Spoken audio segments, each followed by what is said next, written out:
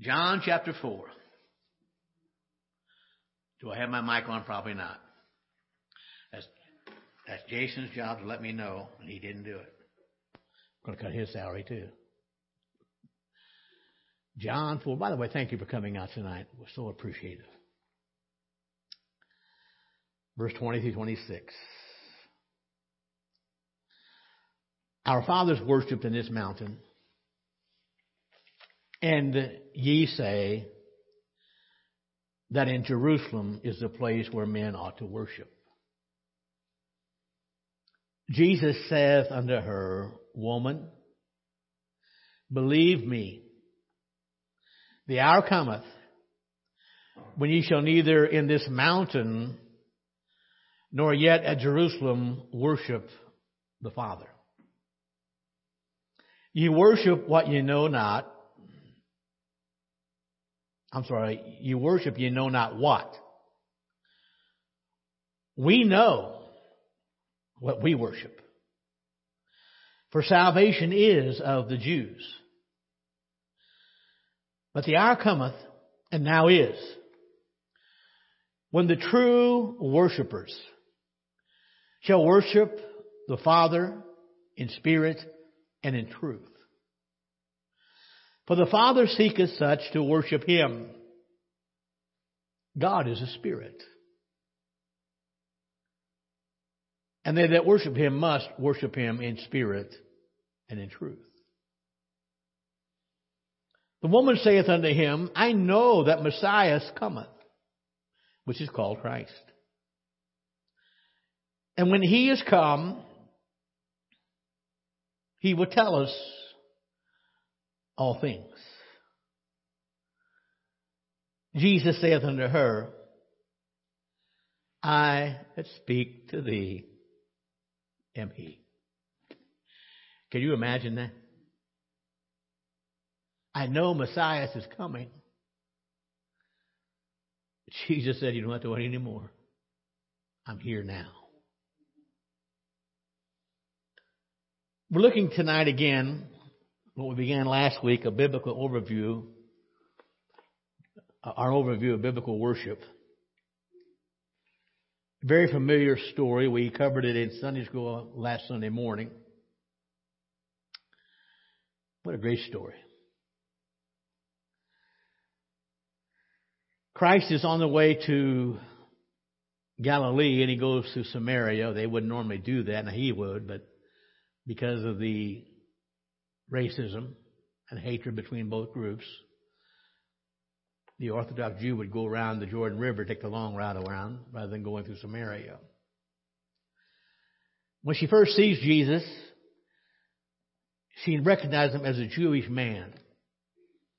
And she was surprised that He would talk to her. By the time we get to verse 19, notice her perception. She said to Him, Sir, I perceive that you are a prophet.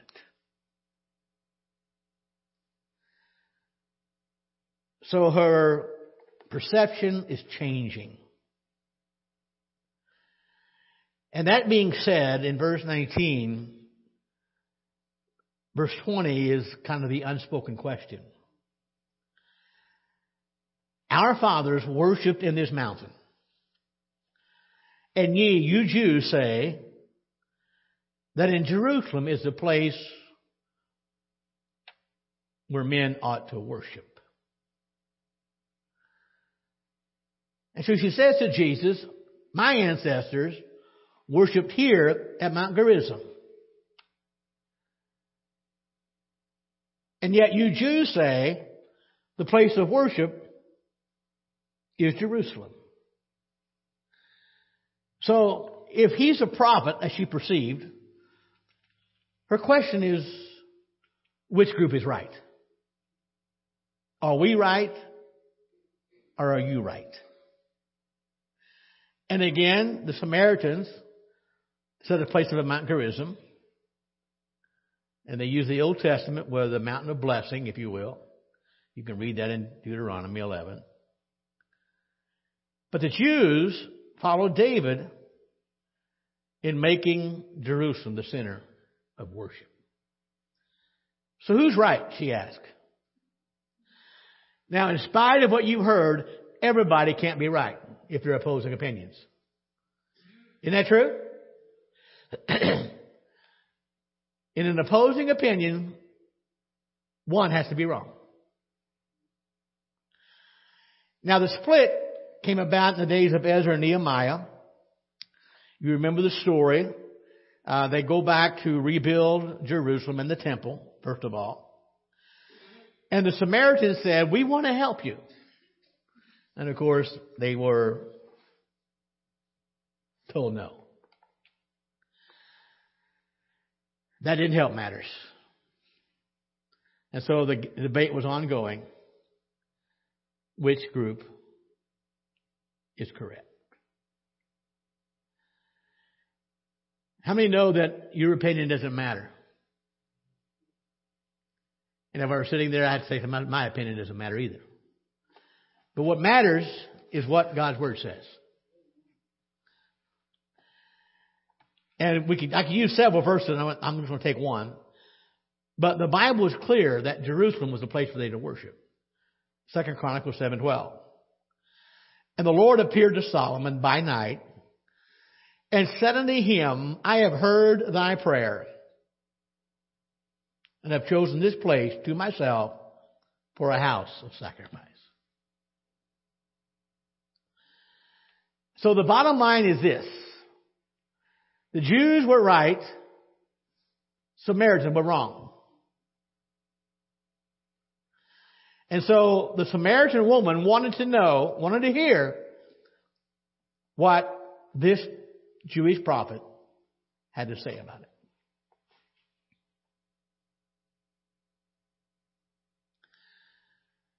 May I say tonight, even in the Old Testament, even though God had designated Jerusalem as a place, and it was, of worship, worship is never a matter of the place, it's a matter of the heart. It's a matter of the heart. So in verse 21 and then verse 23, Jesus offers a new realm of worship. Look what he says. Verse 21. Jesus saith unto her, Woman, believe me, the hour cometh when ye shall neither in this mountain nor yet at Jerusalem worship the Father. Verse 23. But the hour cometh, and now is, when the true worshipers shall worship the Father in spirit and in truth. Why? For the Father seeks such to worship Him.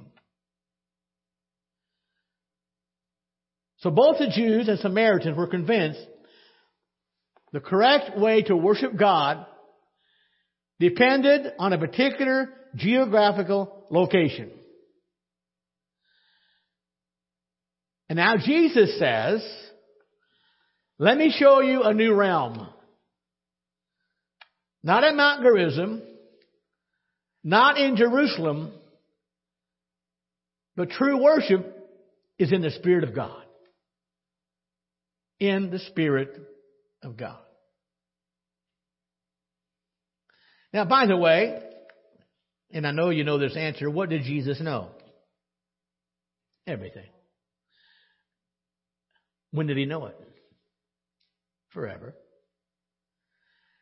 Now, He also knew at this time that in about 30 years, the temple in Jerusalem was going to be destroyed. And by the way, I mentioned this morning, we were in the book of John, feeding of the 5,000. And John was the last gospel writer. And he wrote his gospel probably around AD 85 or 90. So put your thinking cap on for a moment.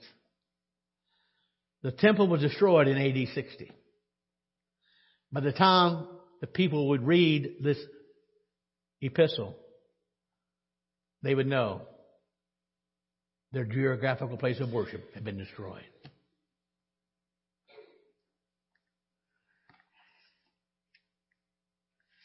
But Jesus said, the hour is coming, and now is. And he says to this woman, the new worship is now. It is now among Jesus' followers. And it's not just among the Jews, it's also among the Samaritans. Because in Christ, all are united.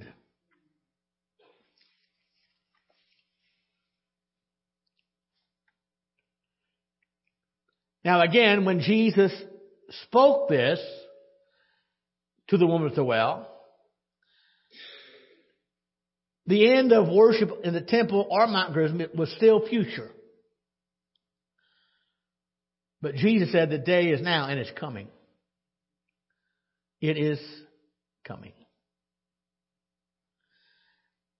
So he announces the fact that a new time had come. A new time had come. A time in which those who were true worshipers would worship the Father in spirit and truth. Now our series is on worship. We're just giving an overview. And I think I mentioned last week, if you counted the word worship or worshipers in our text tonight, about 10 times that word is used, making significance there.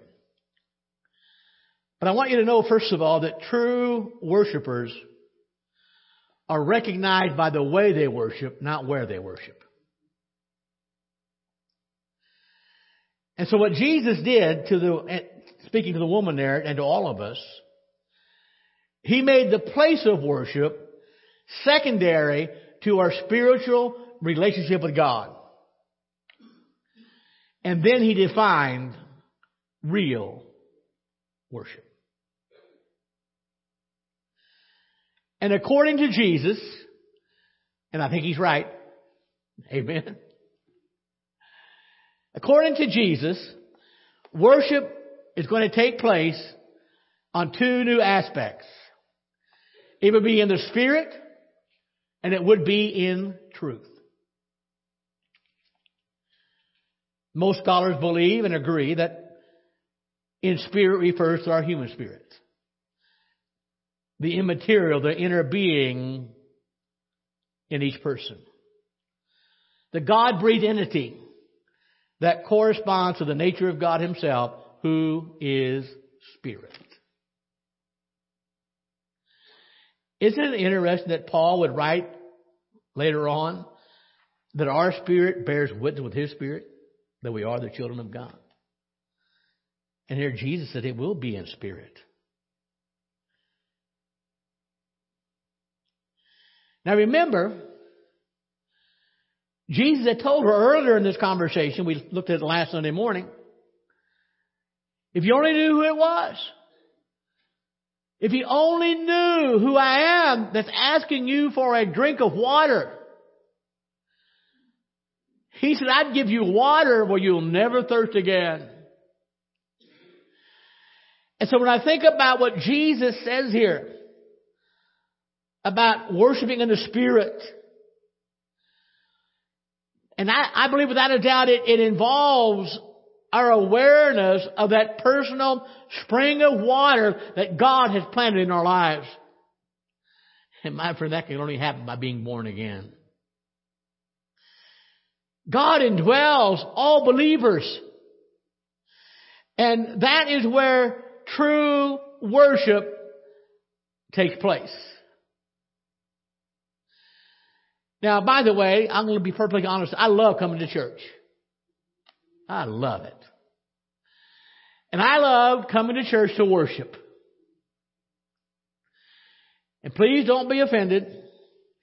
I don't care what you do, I'm going to worship.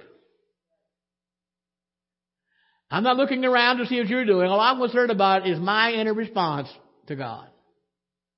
Worshiping God in spirit. So God indwells us, and that's where true worship takes place.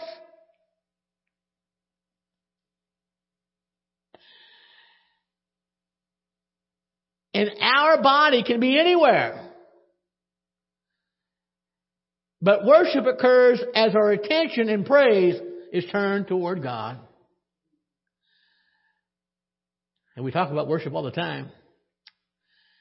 And we say we go to church to worship, and sometimes we do. But worship is not automatic. So when we're in the house of God, the house of worship, we need to consciously focus on God. It is about Him.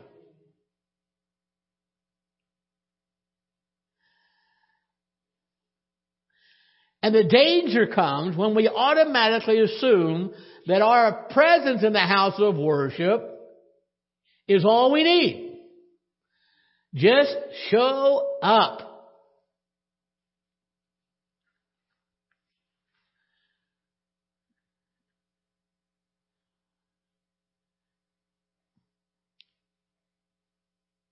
I'm going to meddle just for a moment.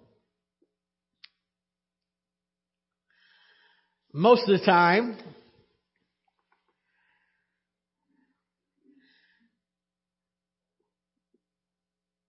we can usually remember how long the service lasted.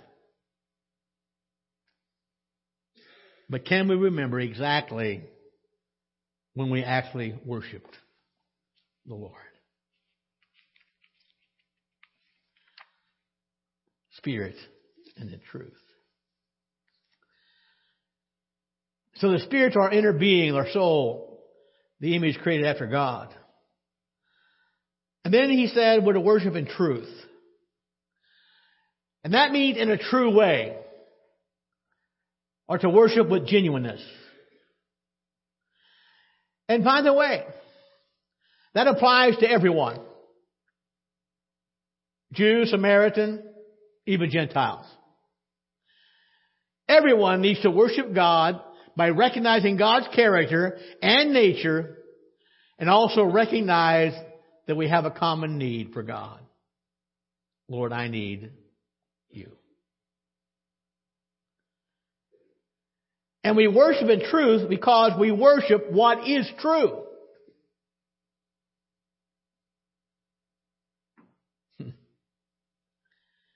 If we are not worshiping in spirit, our worship becomes dry and lifeless. If we don't worship in truth, our worship becomes deceitful and irreverent. In spirit reminds us who we are worshiping. Truth exposes the required genuineness of those who are doing the worship. And may I say tonight, I'm going to anyway, God knows the difference. He really does. So if we're going to sum up what Jesus says in a paraphrase, he's saying that true worshipers worship truthfully. Now remember, he told the woman at the well, you don't know who you worship. We do know. We know what we worship.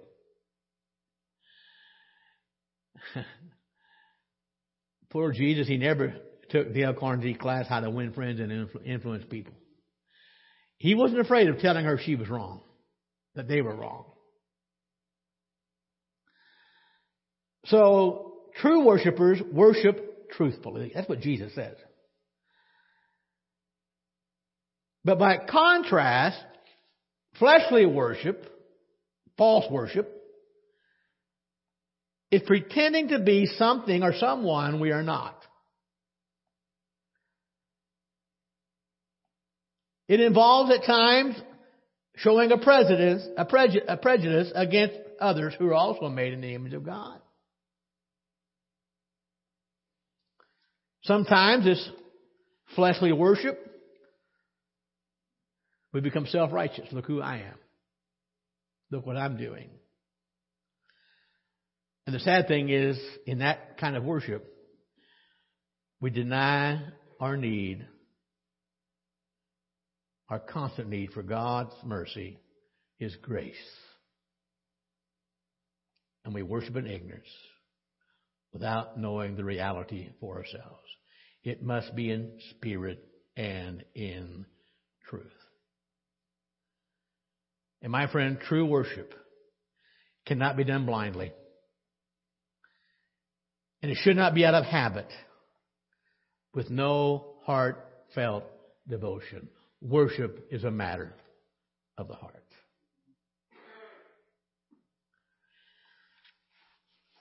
The issue of worship has been since Adam and Eve in the garden. They fell from grace because they worshiped themselves more than they did God. I mentioned last week the actual word worship is used 108 times in the King James. Worship is used 70 times. And I Googled it this past week in a website called Knowing Jesus. And according to their statistics, there are over 500 instances of worship in the Scriptures. Over 500. So the Bible stresses the importance of regular worship. But also understand, and I'm almost sure as I'm preaching to you tonight, those that are here, and many that would not be here, you know what spontaneous worship is all about. It's great to come together. Now, we ought to, the Bible says to come together. And there's nothing quite like corporate worship. And again, that's why I don't understand why folks will stay home when they have no good reason not to be at church.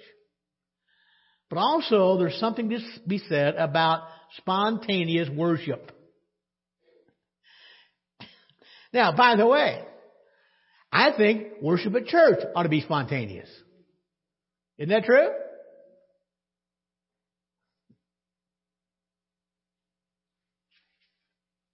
Worshiping God spontaneous. Well, there are many examples of regular worship in the Scripture. One is on a daily basis. Acts chapter 2, verse 46 and 47. And they continued daily with one accord in the temple, breaking of bread from house to house. Did eat their meat with gladness and singleness of heart, praising God and having favor with all the people. And the Lord added to the church daily such as should be saved. So we can worship God on a daily basis. It's also biblical. We can worship God several times a day. Every day of the week. Daniel 6 verse 10. Now when Daniel knew that the writing was signed, he went into his house, and his windows being open in the chamber toward Jerusalem, he kneeled upon his knees 3 times a day and prayed and gave thanks before his God as he did aforetime. Several times a day. They also worship on holy days, Ezekiel 46 verse 3. Likewise, the people of the land shall worship at the door of this gate before the Lord in the Sabbaths and the new moons. They also worshiped at the 3 annual pilgrim festivals, Deuteronomy 16 verse 16. 3 times a year shall all the males appear before the Lord thy God, in the place which he shall choose, in the feast of unleavened bread, the feast of weeks, and the feast of tabernacles, and they shall not appear before the Lord empty. So they worship during Passover, Luke 2:41. Talking about Jesus, his parents went to Jerusalem every year at the feast of the Passover. Now there are other verses that talk about going to that. Also, the Feast of Pentecost or the Feast of Weeks, Acts 2:1. And when the day of Pentecost was fully come, they were all with one accord in one place. Now don't misunderstand there, okay? It's not the day of Pentecost that the Holy Spirit came that day. It was already the day of Pentecost. They were gathered for worship. And while they were there on the day of Pentecost, the Spirit of God happened to fall. The Feast of Tabernacles, Exodus 23:16, and the Feast of Harvest, the first fruits of thy labors, which thou hast sown in the field, and the Feast of Ingathering, which is in the end of the year, when thou hast gathered in thy labors out of the field. The Day of Atonement, Leviticus 16:34. And this shall be an everlasting statute unto you, to make atonement for the children of Israel for all their sins once a year. Now, by the way, if you read the details of all of these required festivals, on those days, They were not allowed to do any regular work. The focus was to be on the Lord. On the Sabbath day, Luke 4:16, and he, Jesus, came to Nazareth, where he had been brought up, and as his custom was, he went into the synagogue on the Sabbath day and stood up for to read. By the way, thank you for making coming to church a custom for you. Amen? Now, our family finally learned after a few years, and you know, I have no doubt in my mind, their mindset was when Pam and I first got saved, it won't last long, it'll wear off. It didn't wear off, it wore on. And before long, they began to realize there's something different there. And I thank the Lord, anytime they could. Any family gathering, they tried to make it around where we could be there.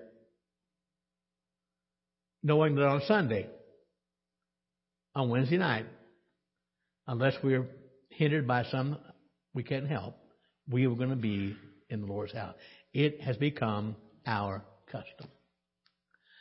I have a nephew that came into town Friday, and I don't particularly like group text, but I've been on a group text since that time.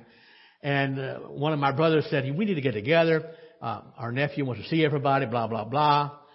Maybe we can meet someone at a restaurant and get Rollin to pay for it. And somebody suggested Wednesday night. My brother's text back said we can't do it Wednesday. Rollin won't be there, and we want him to pay for it. So again, they know, and again, all in fun, but well, maybe not. But anyway, it was the custom of Christ as well. But there are also some examples of spontaneous worship. Most of those we read before are kind of required of the Jews or any Orthodox Jew. It's interesting. In response to an awareness of the closeness of God. Judges 7:15. And it was so, when Gideon heard the telling of the dream and the interpretation thereof, that he worshipped. For those who know the story, Gideon was a little bit skeptical. He's the one that put out a fleece. And by the way, don't use his example. That's not biblical. If God's word says do something, guess what? Do it. And God told him at least twice to do it. But anyway, two of his soldiers went down or had a dream that barley loaves had fallen in the camp of the enemy and destroyed them. And when Gideon heard that dream, and when he heard the interpretation of it, he sensed the closeness of God. And my friend, right there, and by the way, when they worshiped, they fell on the ground. Gideon fell down, and he worshiped the Lord. How could he do that? There wasn't no hymns to sing. Wasn't any special music. You know why he did it? He sensed a closeness to God, an awareness of that. We can also find it in response as we experience God's mercy. Exodus 4:31. And the people believed. And when they heard that the Lord had visited the children of Israel and that he looked upon their affliction, notice this, then they bowed their heads and they worshiped. Now think about this. As the children of Israel reflected on how God had visited them. He'd come into their place. How that God in His mercy looked and saw their affliction in Egypt. The Bible says as they considered that, when they heard that, they became exceptionally aware of God's mercy, and they bowed their heads and worshiped. Worship can happen in response to the presence and power of Christ. Matthew 28:9. And as they went to tell his disciples, behold, Jesus met them, saying, all hail. And they came and held him by the feet, and they worshiped.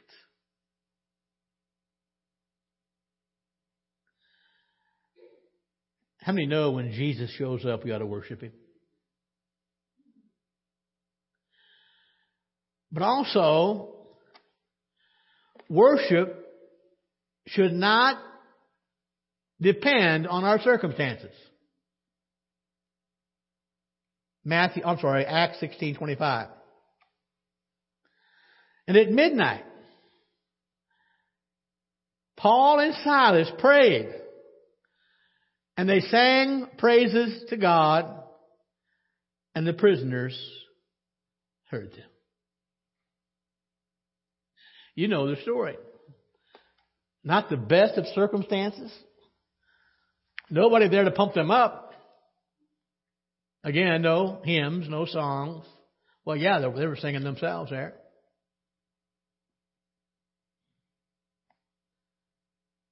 But it didn't depend on their circumstances. They worshiped God. Now, by the way, I think you'll agree, I believe they did it in spirit and truth. Don't you? It was genuine. Now, by the way, if you don't like worship down here, you won't like heaven. You won't like heaven. Because in heaven, we will continuously worship God. Revelation 7:11, and there are other examples we could use. The Bible says all the angels stood round about the throne and about the elders and the four beasts, and fell before the throne on their faces and worshiped God. So we talk about worship. I mentioned that last week. We certainly want to worship. So our goal, I hope, in this series is to hopefully find out what is biblical worship and what is not. Now, I'll tell you early on, what's going on in a lot of churches today is not biblical worship. And God is not pleased. And again, I appreciate the hymns. Love it. Love the special music. And they are important, I think, to sometimes help us to get in the frame of mind for worship as we think about what God has done. And by the way, I appreciate the hymns that we sing, because I hope that when we sing them, that you are really focusing on the words. You know, what is that verse, that hymn saying to us? But how many know that worship is not preaching, going to church, praying? Not by themselves, they're not worship. So what is? What is? I hope we can answer that in the next few weeks. It's interesting in verse 23 of John 4. The word is not worship it, but worshiper. And hear me. A worshiper is someone who has come to adore God. A worshiper is an adorer. We come to worship God. We recognize He is far greater than we are. We begin to get a glimpse of His majesty, and we humble ourselves before Him, and we give Him all the glory. Father, I adore You. Our Father which art in heaven, hallowed be Thy name. So genuine worship is giving. And essentially it's giving honor and respect to our great God and our Savior, the Lord Jesus Christ. And I hope that's why you come. Every time we come to God's house, I hope you come to give God honor and glory.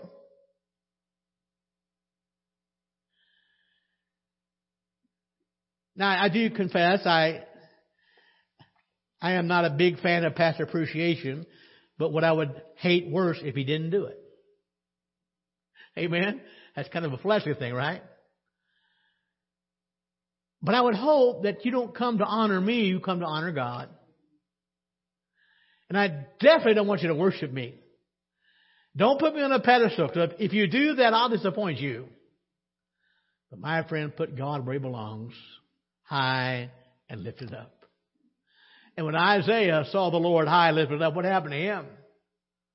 He realized, woe is me. I am a man of unclean lips, and I dwell in the midst of an unclean people.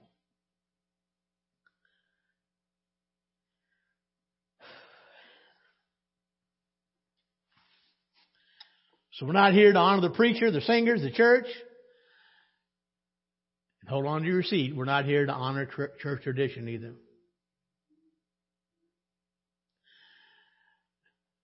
It's been quite a few years ago now, a church in the area in our conference called me. The deacon did, and I've known him for years. He said, Brother Luthi, we're having Pastor Appreciation Day on, I forget what, whatever day it was. And they're going through a lot of turmoil. And he said to me, his own words, nobody wants to have it, but our bylaws say we have to. I went, but you talk about a hard time preaching. They didn't want to be there. And when I realized the spirit of the church, I didn't want to be there. But their tradition said we've got to do it. It's in our bylaws. So we don't come to honor any of those things. We come to humble ourselves before our great God and give him the glory he deserves. Now, I mentioned this last week, and it's very important. We don't come to church to get a blessing. People do that. And they come and they sit. Sometimes they come in mad. Come on. Angry at someone. We had a great time with Mike and Sandy today at lunch. And we found out that Mike is trying to train Sandy on how to do part of his paperwork. There's a lot of paperwork. And Sandy said, boy, your sermon hit home this morning about anger. And I told him I'm coming tomorrow. I want a front row seat and popcorn. So I think it's quite a show going on there right now. You can know what it's like, husband and wife trying to train one or the other, but anyway.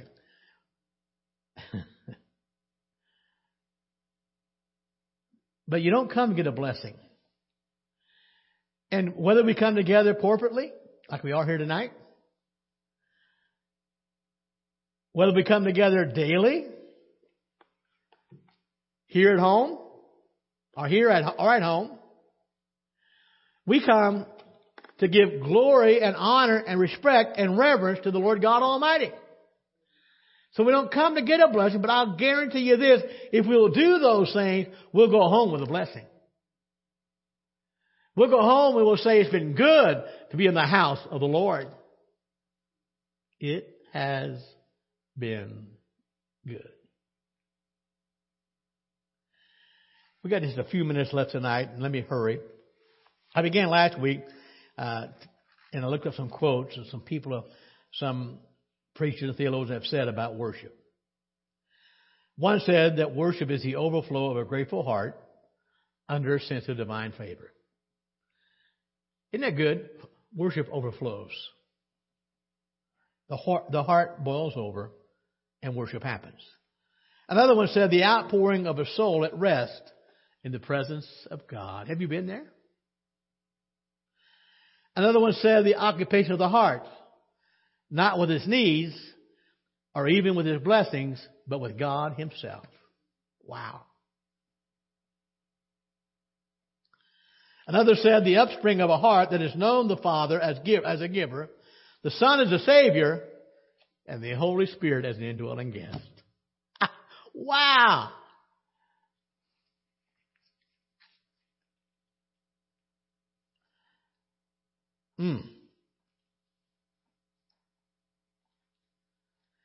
You see, anybody in the world, even an unbeliever, can recognize that God exists. And even recognize that God is supreme. And even recognize that He is the Creator. But not everyone has the capacity for worship. And those who are lost can never understand the reality of God. Now he can grasp some of the reality of God, but they can never appreciate the truths about God that can only be revealed by the Spirit of God. And that's why we must be born again. And as believers, please understand, folks, tonight, we enjoy a special relation with God. We have a living water experience with Him. John 4:13 and 14. Jesus answered and said unto her, whosoever, do I have any whosoevers here? Drinketh of this water shall thirst again. But whosoever drinketh the water that I shall give him shall never thirst. But the water that I shall give him shall be in him a well of water springing up into everlasting life. I have that water. How about you? That's a picture of what happens when we get saved.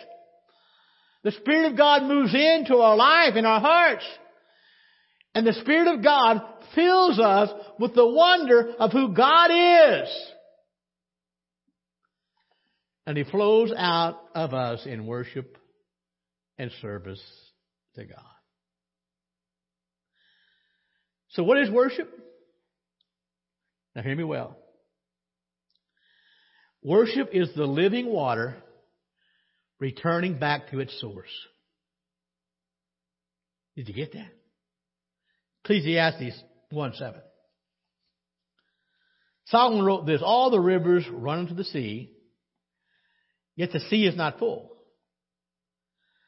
Unto the place from whence the rivers come thither, they return again. Now I realize that in that verse, Ecclesiastes 1:7, Solomon is talking about a hydrological cycle. And you know what it is.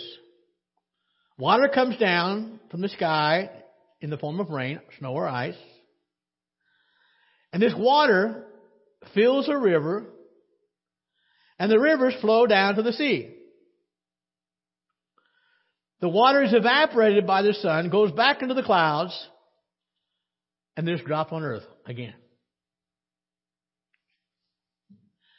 Worship operates the same way. When you got saved, God gave you living water. And worship is simply the living water going back to God. And the cycle continues. The Spirit on the inside, who was sent from heaven into our hearts, bubbles up and fills us with the wonder and the glory of our God. And when He does that,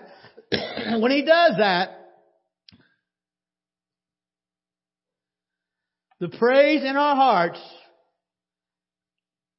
flows out, and we offer to God in the form of worship.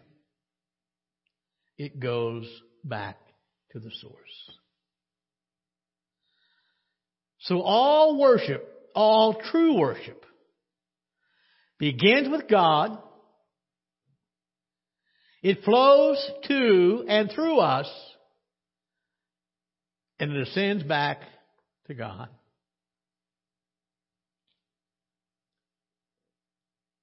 It is a divine cycle. Aren't you glad that we can worship God? Let's stand together.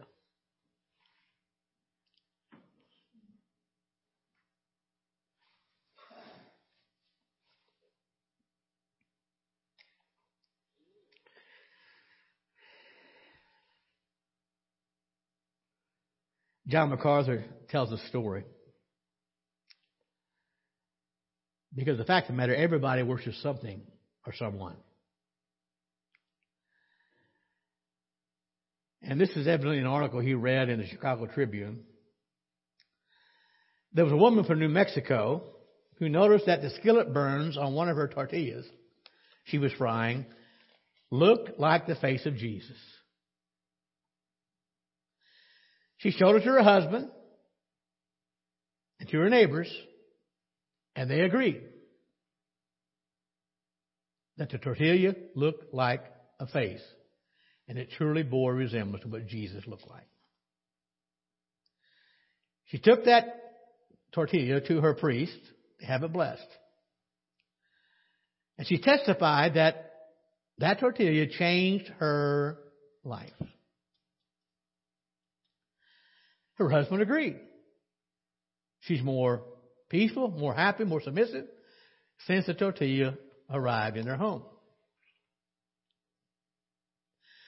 The priest, John said, was not accustomed to blessing tortillas. So he was a little bit reluctant, but he agreed to do it. She took it home, put it in a glass case with piles of cotton to make it look like it was floating on a cloud. She built a special altar for it and opened the little shrine to visitors. Within a few months, more than 8,000 people came. What a sad story. Jesus told the woman at the well, you don't know who you worship. We know. Let's pray. Father, thank you for your goodness. Thank you for your precious word. I pray, Lord, tonight that as we gather in this place, at any time that we do, we come for one reason, and that's to adore you. Father, you alone are worthy of our worship. And we bow our hearts before you.